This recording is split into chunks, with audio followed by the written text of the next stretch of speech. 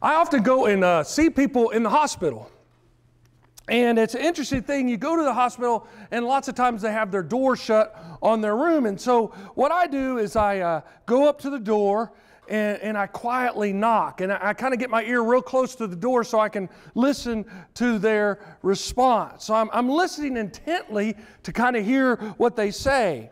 And the truth is, when I do that, I can tell a lot about how the visit is going to go by the response I get from behind that closed door. Now, so if I knock and I hear this hearty, "Come in," then I know that means that I'm going to have a pleasant and encouraging visit. If I knock and I hear a labored "Come in," then that usually means I'm going to have a short and a quick visit. If I hear a short "Yeah," that usually means I don't really want you here at all. And to be quite honest, if they hear me coming down the hall, some people won't even acknowledge the knock at all on the door. So sometimes you can learn a lot about what someone feels or what someone thinks by the response that they give. There is a lot to be learned by someone's response. It says a lot. The reflection or inflection of their voice and the communication that they give, it provides information to you of whether it's going to be "Glad you're here" or "I wish you would leave." I heard a story about a parrot that escaped its owner, and it flew up on the roof of the owner's home. And so this London resident called for help. First, she called the Animal Welfare Agency, and then she finally called the firefighters. And when the London Fire Brigade arrived on the scene, Jesse, the owner of the parrot, gave them a nasty surprise. Or excuse me, Jesse is the parrot. Jesse, the parrot, gave them a nasty surprise. Jesse, the parrot, cursed at them, her would-be rescuers. Now, the watch manager, Chris Swallow, explained the firefighters' protocol for animal rescue. He said, "Our crew manager was the willing volunteer who went up the ladder to try to bring Jessie down. We were told that to bond with the parrot, you have to tell her, 'I love you,' which is exactly what the crew manager did. While Jessie responded, 'I love you' back. But then we discovered as we got closer, she had a bit of a foul mouth, and she kept swearing at us. The whole time, she kept swearing at us." As it turns out, Jessie is fine. After a few minutes of interacting with the firefighters, she flew off to a tree and then eventually flew back to her owner. And the embarrassed owner of Jessie the parrot uploaded a video on Twitter where her parrot was saying "thank you" to the firefighters. Now here's what I want you to understand. We often come to the one who is trying to save us the same way that parrot came to those that are trying to save her. We proclaim our love to the one who tries to save us or who came to save us, while at the same time we are obstinate and standoffish. The one who saves us comes and he says, "This is what I want you to do. I want you to follow me down off of this precarious place that you have placed yourself because of your sin." And we often say, "No, we want to do it our own way. I love you, but I'm going to do it the way I want to do it." I want you to turn with me in your Bible, if you have it, Mark chapter 3. We're going to look at how people respond to Jesus, because the way in which they respond to Jesus may reveal a whole lot more about how we respond to Jesus than we might want to admit. So I want to look at the responses to Jesus, but before we actually look at the responses, I want to look at what Jesus does to elicit this response. So if you're in Mark chapter 3, let's read the first 4 verses together, or you can follow along. "Jesus went into the synagogue again and noticed a man with a deformed hand. Since it was a Sabbath, Jesus' enemies watched him closely. If he healed the man's hand, they planned to accuse him of working on the Sabbath. Jesus said to the man with the deformed hand, 'Come and stand in front of everyone.' Then he turned to his critics and asked, 'Does the law permit good deeds on the Sabbath? Or is it a day for doing evil?' Is it a day to save life or to destroy it? But they wouldn't answer him. I want you to understand what's going on here. Jesus is in this synagogue teaching on the Sabbath day, and he sees there a man with a deformed hand, and he deliberately decides to heal this man. Notice the man didn't really ask for healing, but Jesus asked him to come and stand up in front of everyone. And Jesus intentionally and deliberately challenges everyone's thinking there. In fact, I believe that Jesus knew that it would, in fact, upset the religious experts, but he did it anyway because he wanted them to understand what was most important. And this is their response, verses 5 and 6. First of all, in verse 4 it says, but they wouldn't answer him. Verse 5, he looked around at them angrily and was deeply saddened by their hard hearts. Then he said to the man, hold out your hand. So the man held out his hand, and it was restored. At once the Pharisees went away and met with the supporters of Herod to plot how to kill Jesus.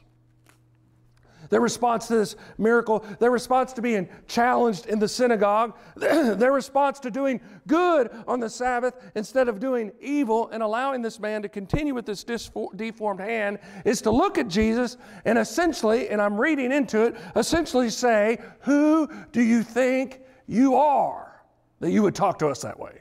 Who do you think you are? We know what we're talking about. We know what we should do on the Sabbath day. We're the religious experts. Who do you think you are? They're furious, in my opinion, that they have been publicly challenged. And they were not about to be openly taunted. And so they went about trying to figure out how to eliminate Jesus completely. In fact, I think Proverbs chapter 3 probably describes these guys. Proverbs chapter 3, verses 33 through 35, it says, the Lord curses the house of the wicked, but he blesses the home of the upright.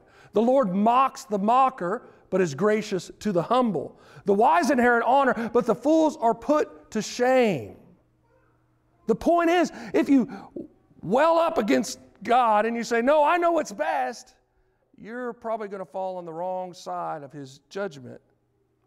God mocks the mockers. He exposes the faulty thinking of the proud. And in fact, this verse in Proverbs chapter 3 is quoted in James and is also quoted in 1 Peter, where they're reminding us God helps those who are humble but opposes those who are proud. Now, we're quick to judge these Pharisees.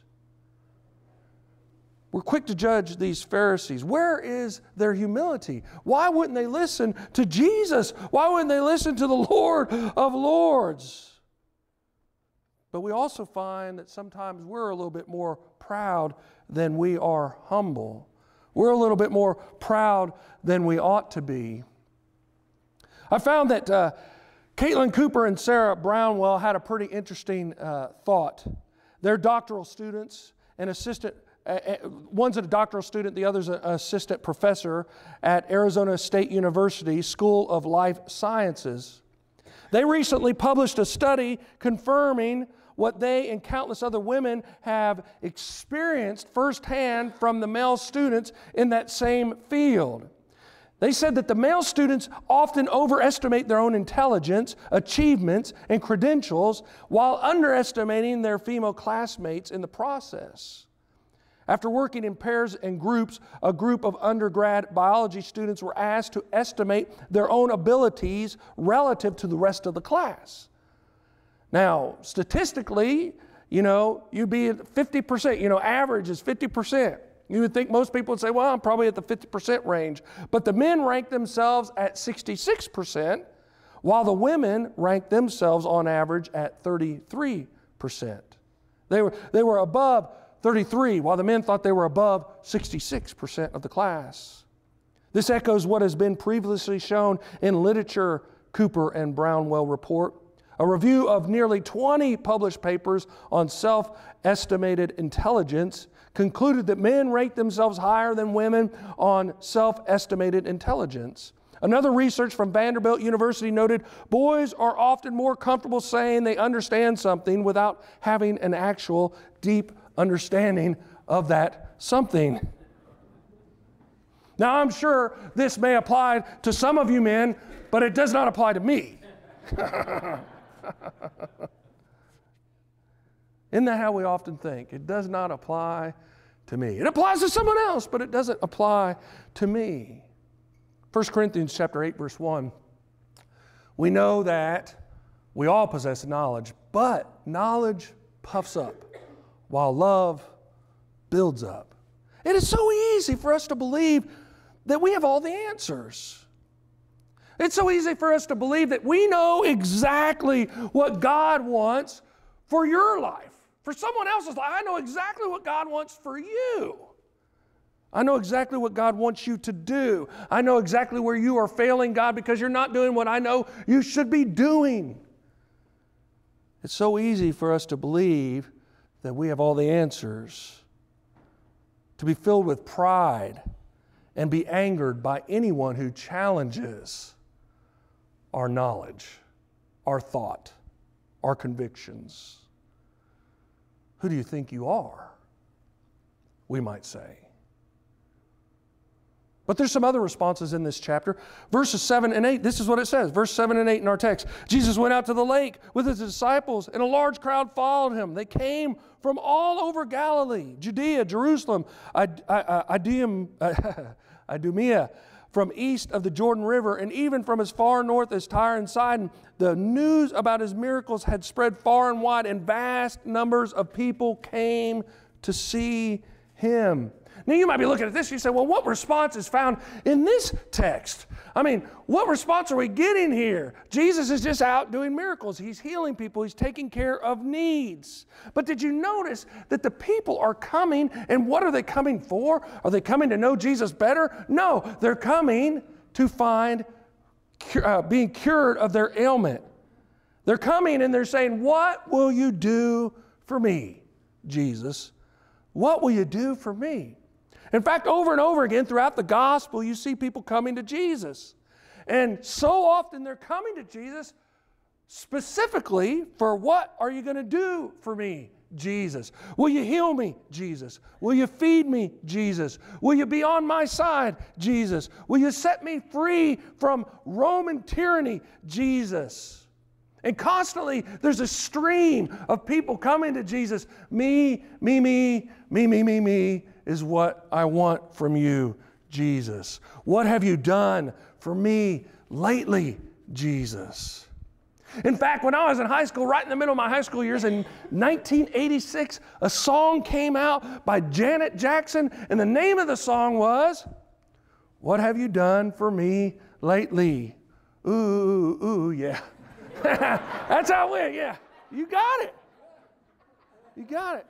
And essentially the song is just a complaint. She's complaining that her boyfriend isn't treating her like she should be, like he used to. He's not taking care of her. And she argues that she's not asking for anything more than what she actually deserves. But he just isn't getting it. And so she constantly, the entire song is essentially, what have you done for me lately? Over and over and over again. And the truth is, I think so often that's exactly how we come to Jesus. What have you done for me lately, Jesus? We know, just like Bill said, we have the greatest gift ever, the greatest treasure ever, and yet we still come to Jesus. What have you done for me lately?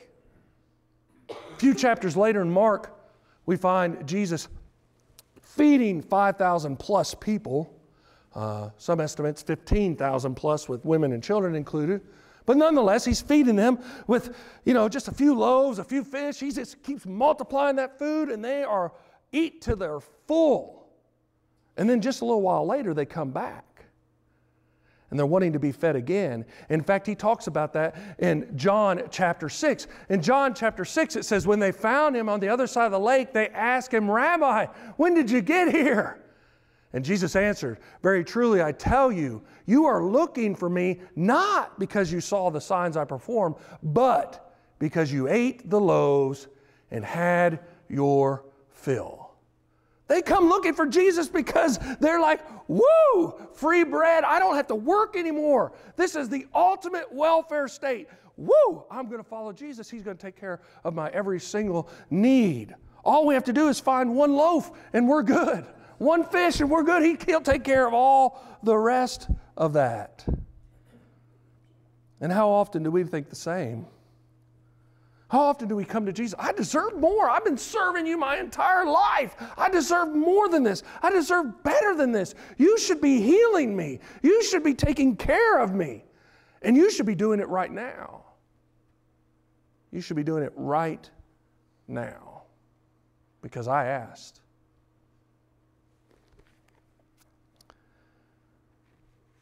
But the responses go on. Mark chapter 3, verse 20 and 21, it says, one time Jesus entered the house and the crowds began to gather again. Soon he and his disciples couldn't even find time to eat. When his family heard what was happening, they tried to take him away. He's out of his mind, they said. We find our third response in our text this morning, and that is, you're out of your mind. You are out of your mind, Jesus. You're crazy. Now, I want you to understand, I'm sure his family has been hearing the stories. They have heard about Jesus going into the synagogue and challenging the religious experts, embarrassing the religious experts in front of everyone. I'm sure they have heard how he has essentially said, the scribal law that you've been following, it really has no bearing on what is truly what God wants in your life. And so they know that. They also know, they've heard, hey, he called this ragtag bunch of people to follow him. He's got tax collectors, he's got sinners, he's got fishermen. What kind of group of people is he gathering around himself? And so his family, thinking they know best, they come and they say, you have lost it, and we've got to get you home. We've got to take you back. We've got to figure out some way to get this corrected because you are out of your mind. In fact, Jesus lets us know that sometimes we think the same about him, that we think he's out of his mind. In fact, one of his closest disciples thought he was out of his mind. If you go to Mark chapter 8, verses 31 through 33, it says, then Jesus began to tell them that the Son of Man must suffer many terrible things and be rejected by the elders, the leading priests, and the teachers of religious law. He would be killed, but 3 days later he would rise from the dead. As he talked about this openly with his disciples, Peter took him aside and began to reprimand him for saying such things. And Jesus turned around and looked at his disciples, then reprimanded Peter. Get away from me, Satan, he said. You are seeing things merely from a human point of view, not from God's. It's easy for us to be critical of Peter right here where he says, Jesus, that ain't right.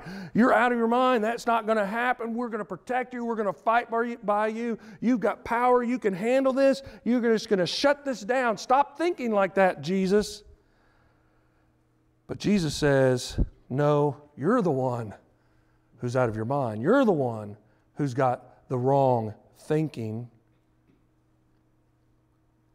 How often do we think Jesus is out of his mind because he expects us to take a stand at work? You're out of your mind. I'm not taking a stand at work. They might fire me. They might demote me. They might ostracize me if I take a stand at work. Or we think he's out of his mind when he says, you need to forgive. We're like, no, I'm not going to forgive. You don't understand what that person did to me. You don't understand how long I've held on to this grievance. You don't understand the fire in my heart because of the hatred I have for them. I'm not going to forgive them. You're out of your mind. You're out of your mind, Jesus. I'm not going to give sacrificially. What do you think? I'm not going to give sacrificially. The Bible says you own a cattle on 1,000 hills. I'm not giving sacrificial. You got all you need. You got all you need. I'm not doing that. You're out of your mind. Don't expect me to give with sacrifice. You're out of your mind, Jesus. I'm not going to talk about you to other people. I'm not going to evangelize. The extent of my evangelism, Jesus, is going to be a little fish on the back of my car and Christian music playing on the stereo. That's as good as you're going to get. You've lost it if you think I'm going to go and tell people about you. I want you to understand the life Jesus has called us to doesn't coincide with the life the world has convinced us we need to live. You have to understand that. The life Jesus has called us to is a life that is completely in the opposite, on the other side of the coin of what the world says you need to do. And you got to separate and say, I'm going to stop doing what the world calls, and I'm going to start doing what Jesus calls for me to do. C.S. Lewis puts it this way. He says, Christ says, give me all. I don't want so much of your time and so much of your money and so much of your work. I want you. I've not come to torment your self-nature, but to kill it. No half measures are any good. I don't want to cut off a branch here and a branch there. I want to have the whole tree down. I don't want to drill the tooth or crown it or stop it, but to have it out. Hand over the whole natural self, all the desires which you think are innocent, as well as the ones you think are wicked, the whole outfit. I will give you a new self instead. In fact, I will give you myself. My own will shall become yours. How often do we say, you're out of your mind, I can't do that, I'm not going to do that, you are asking too much. And the whole time Jesus is saying, no, I'm not. Because from the get-go I've been asking for everything. You just didn't understand it. But that's the call. Give me everything. Everything of who you are. There's one last response I want to look at this morning. It's the very end of the chapter. Verses 31 through 35. Then Jesus' mothers and brothers came to see him. They stood outside and sent word for him to come out and talk with them. There was a crowd sitting around Jesus, and someone said, your mother and your brothers are outside asking for you. And Jesus replied, who is my mother? Who are my brothers? Then he looked at those around him and said, look, these are my mother and brothers. Anyone who does God's will is my brother and sister and mother. Jesus looks at this group of people that are sitting around him, holding on to his every word. And they have responded differently than anyone else in this chapter. They have responded by essentially saying, you, Jesus, are all I want and all I need. You, Jesus, are all I want and all I need. I love this last response. I love this. Jesus looks at these disciples and he lets them all know, hey, you're my family because you obey my Father. You're willing to set aside your own will to follow my Father's will. In fact, putting that into the context of Luke chapter 14, verse 26, where he says this, if anyone wants to be my disciple, you must hate everyone else by comparison, your father and mother, wife and children, brothers and sisters, yes, even your own life. Otherwise, you cannot be my disciple.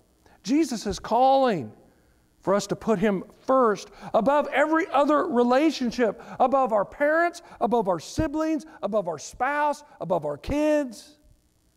He's calling for us to follow him and to do the Father's will, whatever the cost, regardless of fear, setting aside of self, to follow him. To follow him. In Galatians 2:20, Paul says, my old self has been crucified with Christ. It is no longer I who live, but Christ who lives in me. So I live in this earthly body by trusting the Son of God, who loved me and gave himself for me. Paul just wanted to please Jesus and to live for him. We looked at 4 different responses this morning in chapter 3. And I just want to ask you, how are you responding to Jesus? We have seen the whole gamut here of responses. We've seen those who have challenged him. We've seen those who just want something from them. We've seen those who think he has lost his mind. We have seen those who love him.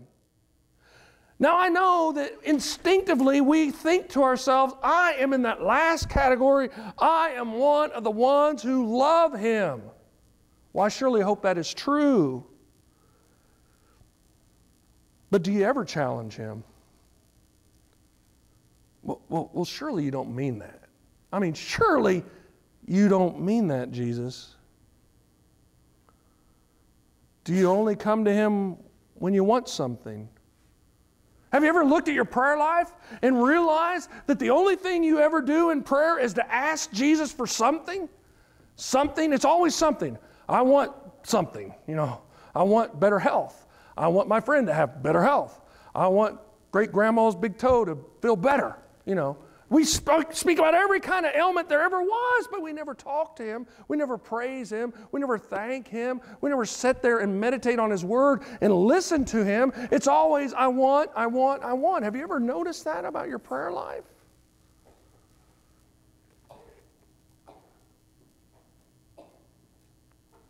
Do we sometimes think to ourselves, he's out of his mind. I don't know what he's thinking. I can't believe he would even ask me to do something.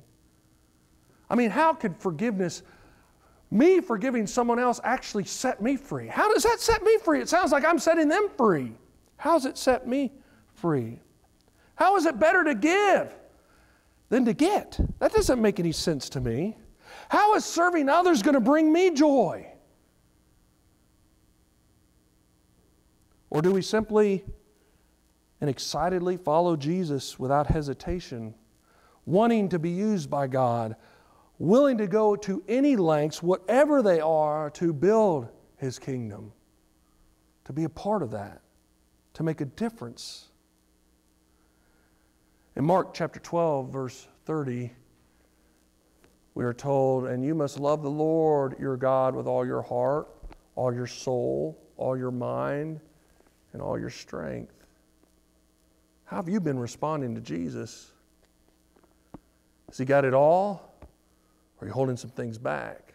You're thinking He's a little crazy for asking for some of those things. You're challenging Him or asking Him just what you want. Or have you just submitted and say, whatever you want, God? What's your response?